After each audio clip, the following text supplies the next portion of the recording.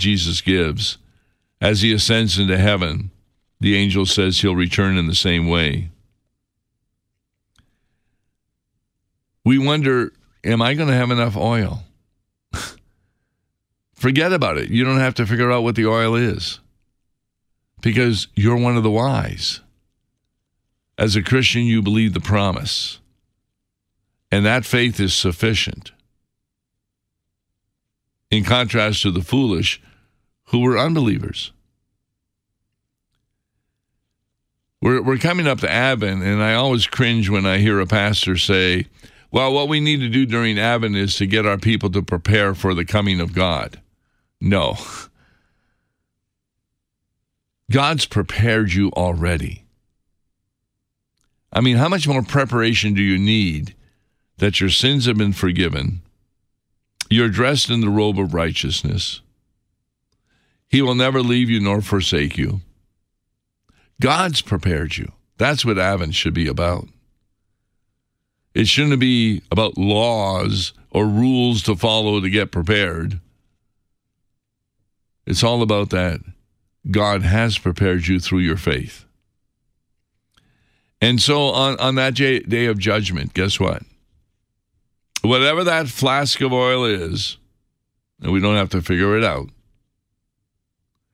yours is overflowing. And heaven will be your home. I'm Tom Baker. As we conclude this particular broadcast, we're going to be having Wes Reimnitz with us tomorrow. Maybe there's something you would want to talk about, maybe about parables. You can email me at lawandgospel@lawandgospel101.com. Till tomorrow then, with Wes Reimnitz on Rumination Thursday. God bless. Listen to Law and Gospel each weekday at this time on Worldwide KFUO.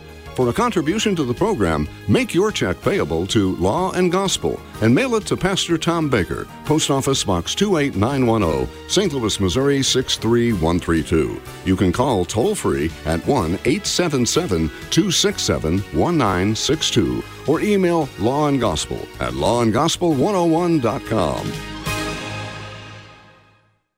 Views and opinions expressed on Worldwide KFUO may not represent the official position of the management or ownership of KFUO, the Lutheran Church Missouri Synod. If you'd like to comment on programs or topics heard on Worldwide KFUO, write us at KFUO, 1333 South Kirkwood Road, St. Louis, Missouri 63122. You can also leave a question or comment on our comment line at 314-996-1542. We are the messenger of good news, Worldwide KFUO. There are many sounds in your daily life. Ones that make you smile. Ones that help you relax. And there are some sounds that can help save lives.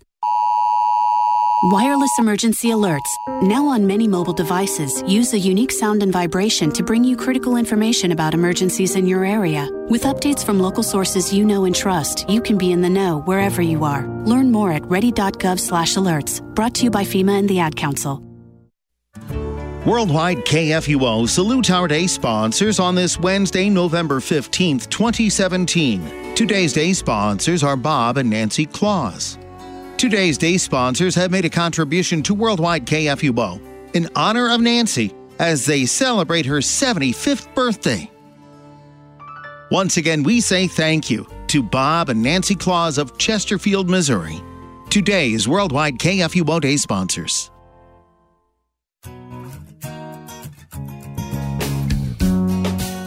Hi, I'm Andy Bates, and I invite you to join me at 10 a.m. each weekday as we explore the stories of experts and everyday people in their given vocations. Faith and Family, weekdays at 10 a.m. on Worldwide KFUO, the messenger of good news. Underwritten by Concordia University, Wisconsin.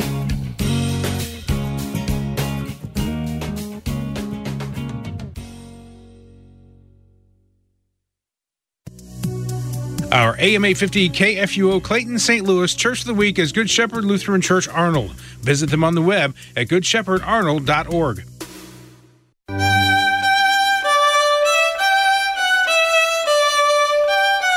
I'm Kip Allen with a KFUO News update. And active duty service members received gender reassignment surgery, the Pentagon confirmed yesterday, amid ongoing debate over whether transgender troops should be allowed to continue serving in the military. Defense Department spokeswoman Dana White said the surgery was done yesterday in a private hospital and was paid for by the military's health coverage because the doctor deemed it was medically necessary. Yesterday, a federal district court dismissed a challenge to the Bible curriculum offered in Mercer County, West Virginia schools. Mercer County provides an elective optional class about the Bible in 19 of its public elementary, intermediate, and middle schools. On January 23rd, a lawsuit was filed against Mercer County schools, claiming that the voluntary class on the Bible is unconstitutional. Mercer County school administrators say they plan to offer additional voluntary class on the Bible next year to Mercer High School students using the curriculum The Bible and Its Influence.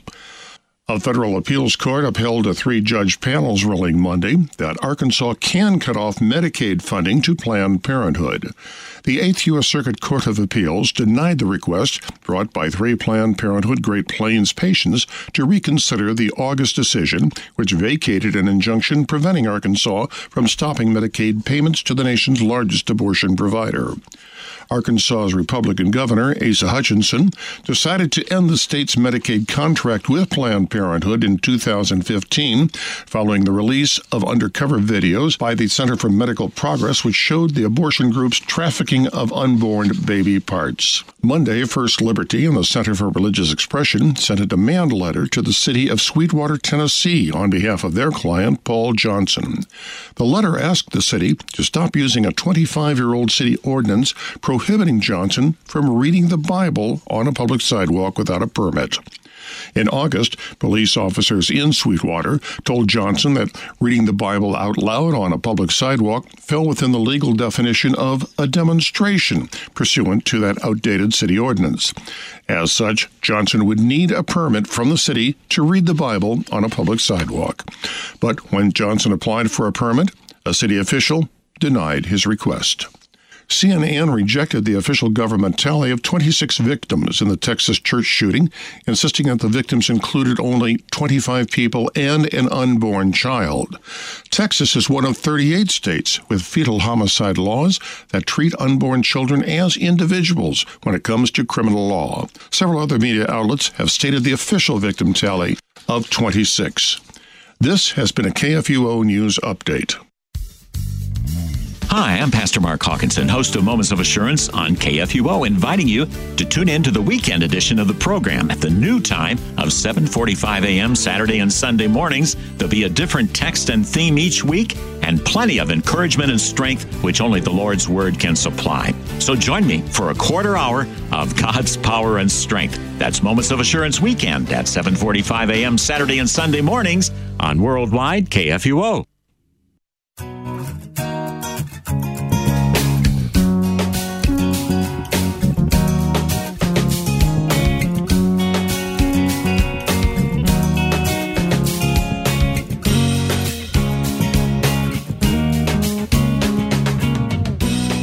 What is beauty today?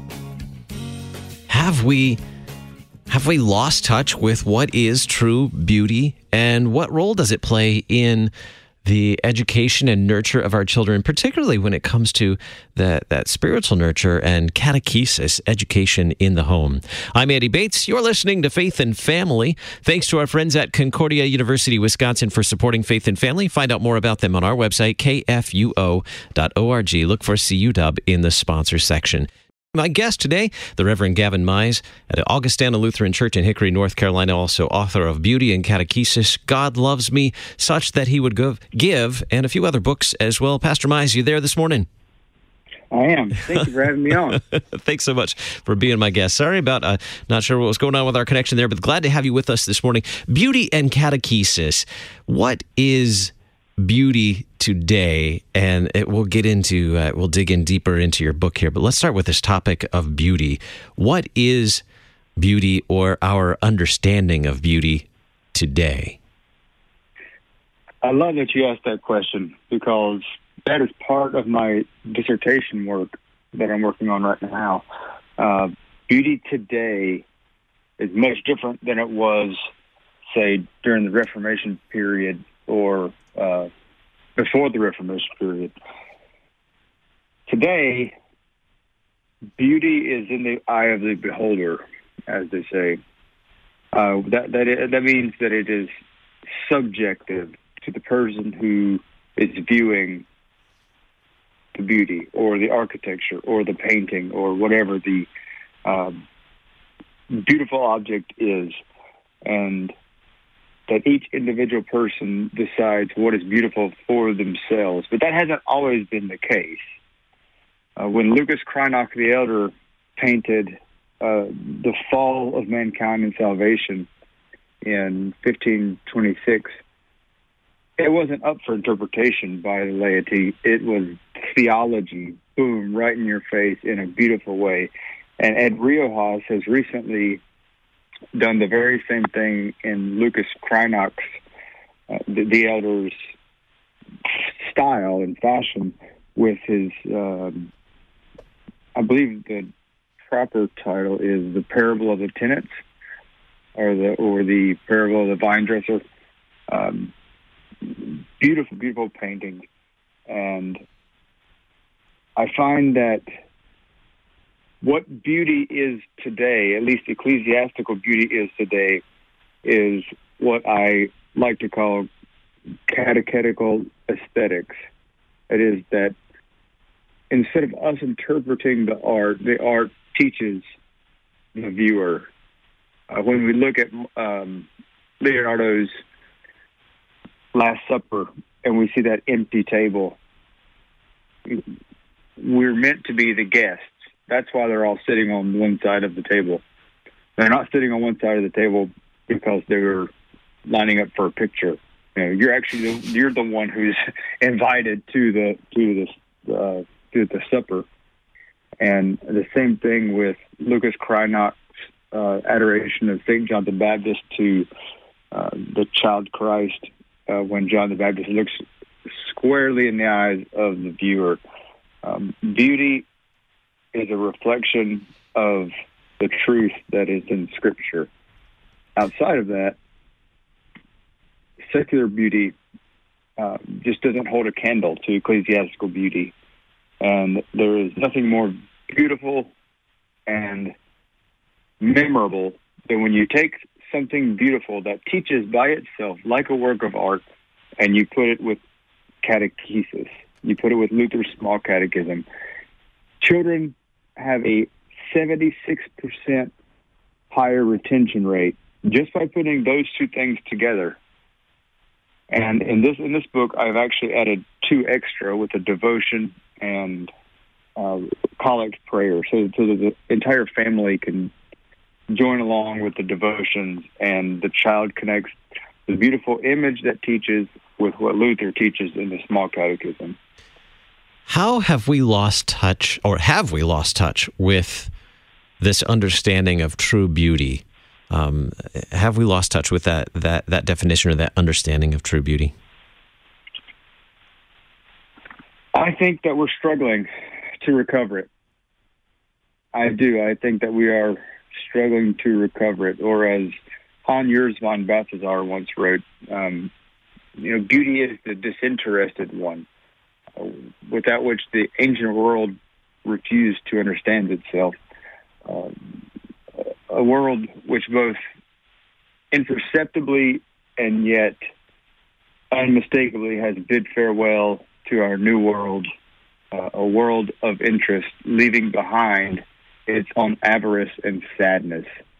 That is, we know that we've left beauty behind when there is no more happiness and gladness in the world, because all we have to do is view God's creation, and I don't mean in the sense of aesthetical theology, but to see the very beauty that God has given to us each and every day as we wake up in our baptism. To contemplate on that alone is beautiful. and we can express that beauty in art. For example, Philip Melanchthon baptizing the infant in Lucas Cranach the Elder's altarpiece in the Catholic Church. You know, we can reflect on our own baptism by appreciating that. So to answer your question, I don't think we have lost it. I think that we are regaining it. And I think that with conversations like this, with books like Beauty and Catechesis, with artists such as Ed Riojas, Jonathan Mayer, Kelly Schumacher, and a host of others who are out there and who are actually being employed by churches such as Pastor Hans Feedy's River of Life Church, where Jonathan Mayer did the altarpiece. I truly believe that we're regaining ground in the area of beauty, and I have dedicated my life to pushing that as far as I can. That we come back, we get rid of the institutional green, and basically just erase the 70s altogether, and maybe get back to the 1570s instead. Tell us about your book, Beauty and Catechesis. Why beauty and catechesis? Why these two together? What I've done in Beauty and Catechesis is I have taken several different works of art. I'll give you an example of one that is very well known. And I paired them with actual parts of the catechism so that they can be better retained. Like I said, the retention rate, I believe it's 75 or 76% higher retention rate for children and adults as they go through the catechism, being able to see the work of art paired with the catechism. And each art portrays what the catechism is teaching. So, for example,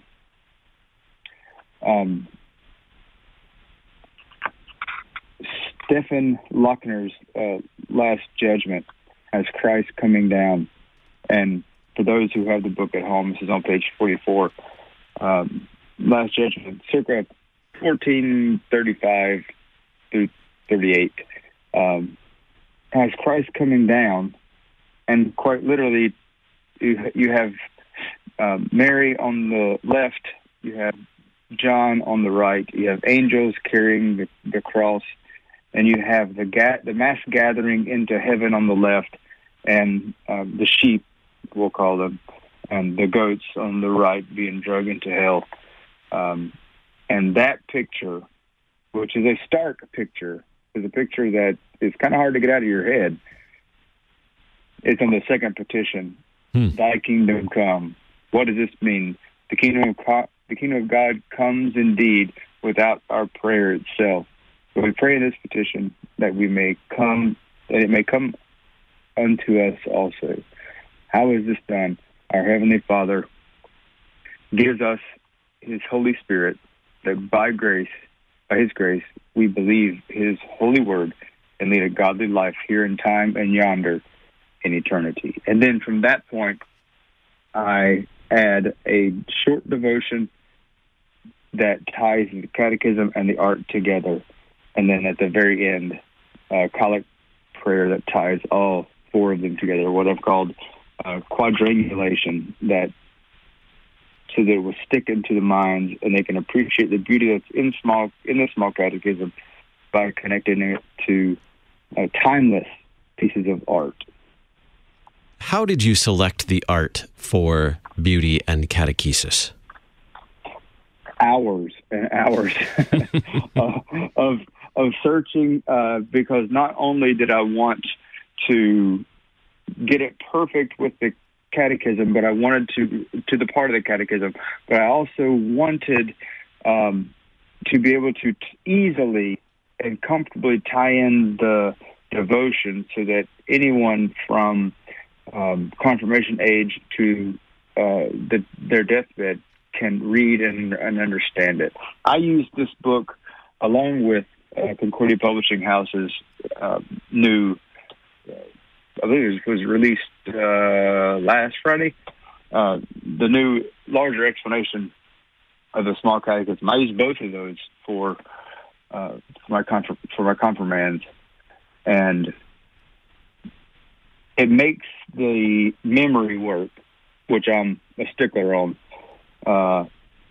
much easier when they have a picture or a story to go along with that part.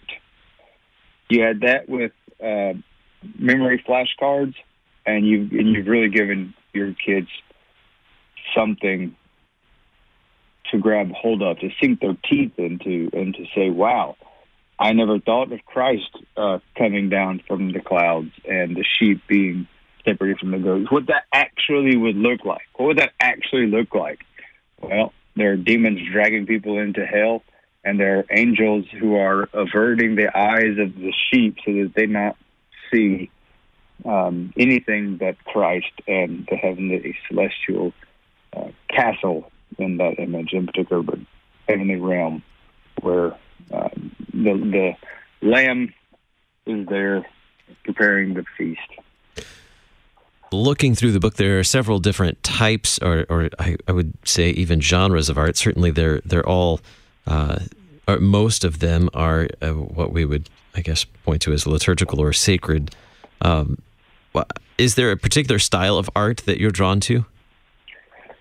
Me personally, I have found myself more and more going away from iconography, Eastern iconography, because it's really not our tradition. Our tradition, and I think it makes a statement, and a confessional statement, when we reclaim the art of the early church. For example, one of the oldest works of art is named Jesus My Friend, simply Jesus My Friend. I believe it's from the 5th or 6th century. We have more in common with that painting than we do the harrowing of hell in Eastern iconography. So I certainly love the Reformation era artists, particularly the Northern German and Southern German artists, the Albrecht Dürer's, both Kreinachs, Hans Holbein. I love their work. However, you also have to step outside of it, because we have to realize that things actually did happen before 1517, and there's a lot to be learned before then, and beautiful, beautiful works of art, particularly as the printing press came out, and Albrecht Dürer, believe it or not, was the first person to have a copyrighted piece of art. There are a number of pieces of art in this, in your book, Beauty and Catechesis, along with plenty of great catechesis. You know, the small catechism, and as well as writing and meditation on that as well. Let's take a look at your other newer book as well, God Loves Me Such That He Would Give. What was your motivation for this book? This book in particular is very close to my heart and my wife's heart. This was actually the first book that we wrote, the last book to come out. We wrote it in poetic style. We rewrote it, wrote it again, rewrote the writing again, because we wanted, we searched and searched for a book that was less VeggieTales, more Luther. We didn't want the soft, kind of skirting around complex theological issues, but rather giving them something to grow into instead of out of. For example, I've always found it funny that if you open up a child's Bible, picture Bible, there's Noah in the ark, and they're all happy, and there's just waves. And I've always wondered, even when I was a kid, shouldn't there be like dead trees and people and a more realistic scene of God's wrath? And so I wanted to not necessarily put God's wrath in there so much, but to find a catechetical medium where complex theological points can be made, and with vocabulary that is not easy, like I said, for them to grow into, all while following our little hero here as he goes through salvation history from the incarnation to crucifixion to resurrection. And then directly after the resurrection, you see salvation history applied to the boy in baptism. And there he is with Noah's Ark. And goes from there to the confession of sins, confession and absolution, and even to communion and the sacrament of the altar. And when the child awakes, he begins his prayers and prays with the family as they read. Prays. The boy bows his head. In fact, the boy bows his head, the mouse bows his head, the teddy bear bows his head, and even St. Augustine icon there in the top left bows his head as he and the family who's reading the book prays. Father God, who made the earth and knew my heart before my birth, Jesus Christ, your only Son, from whom salvation solely comes, and Holy Spirit, by whose light my steps are turned towards the right. Praise and glory ever be unto the blessed Trinity. And what Ed Riojas was able to do with this book is a throwback to the very peak and pinnacle of the popularity of children's book. You see a very retro look to the book, and in my opinion, he outdid himself. And with the editing of the award-winning poet Jessica Wood, it just to help us, me and Ashley, along. I personally think that this book, as a project from all of us, is one of the finest books for children I've ever read. And I would not say that if it were only me who wrote it, but it truly was a team project, and it was a collaboration indeed. It sounds. It was. Yeah, absolutely. I mean, the poetry works with the images and followed along with the theology that I wanted to have in there, because basically and the ABC book, the very first book that came out, My Little ABC book, illustrated by Ryan Porter. When my wife got pregnant with our son Oliver, I looked around and I couldn't find what I really wanted. CPH had an ABC book, but I felt that there wasn't much of a theme to it. It was just sort of all over the place with the letters. So I wanted a theme, and so that I chose a liturgy and the things that my son would see during service. And so that's exactly what we did. Put together different parts of the liturgy so that little Oliver or little Judy or little Frankie can say, "Hey, I know that B is for baptism." Even to E, that's for the Eucharist, which is Christ's body. That's for under shepherd, the pastor that God has given unto me.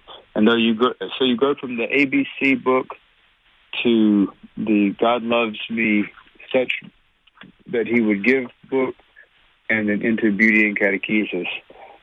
And all of this done in hopes of, first and foremost for my son Oliver, and for the public, and also for my dissertation at Concordia Theological Seminary, Fort Wayne. But the pleasure has come from being able to read the ABC book to my son. Pastor, we are all out of time. How can we find these books? Beauty and Catechesis, God Loves Me Such That He Would Give, ABC Liturgy Book. Where can we find those? You can find them on Amazon. God Loves Me Such That He Would Give is both in soft and hardback. You can also find Beauty and Catechesis in soft and hardback on Amazon. And you can find my little ABC book on Amazon as well. Or you can go to GrailQuestBooks.com or MizefamilyBooks.com to read more about the books. My guest today, Pastor Gavin Mize, Augustana Lutheran Church, Hickory, North Carolina, author of Beauty and Catechesis, God Loves Me Such That He Would Give, and more books from GrailQuestBooks.com. Thanks so much, Pastor Mize. Thank you. God bless.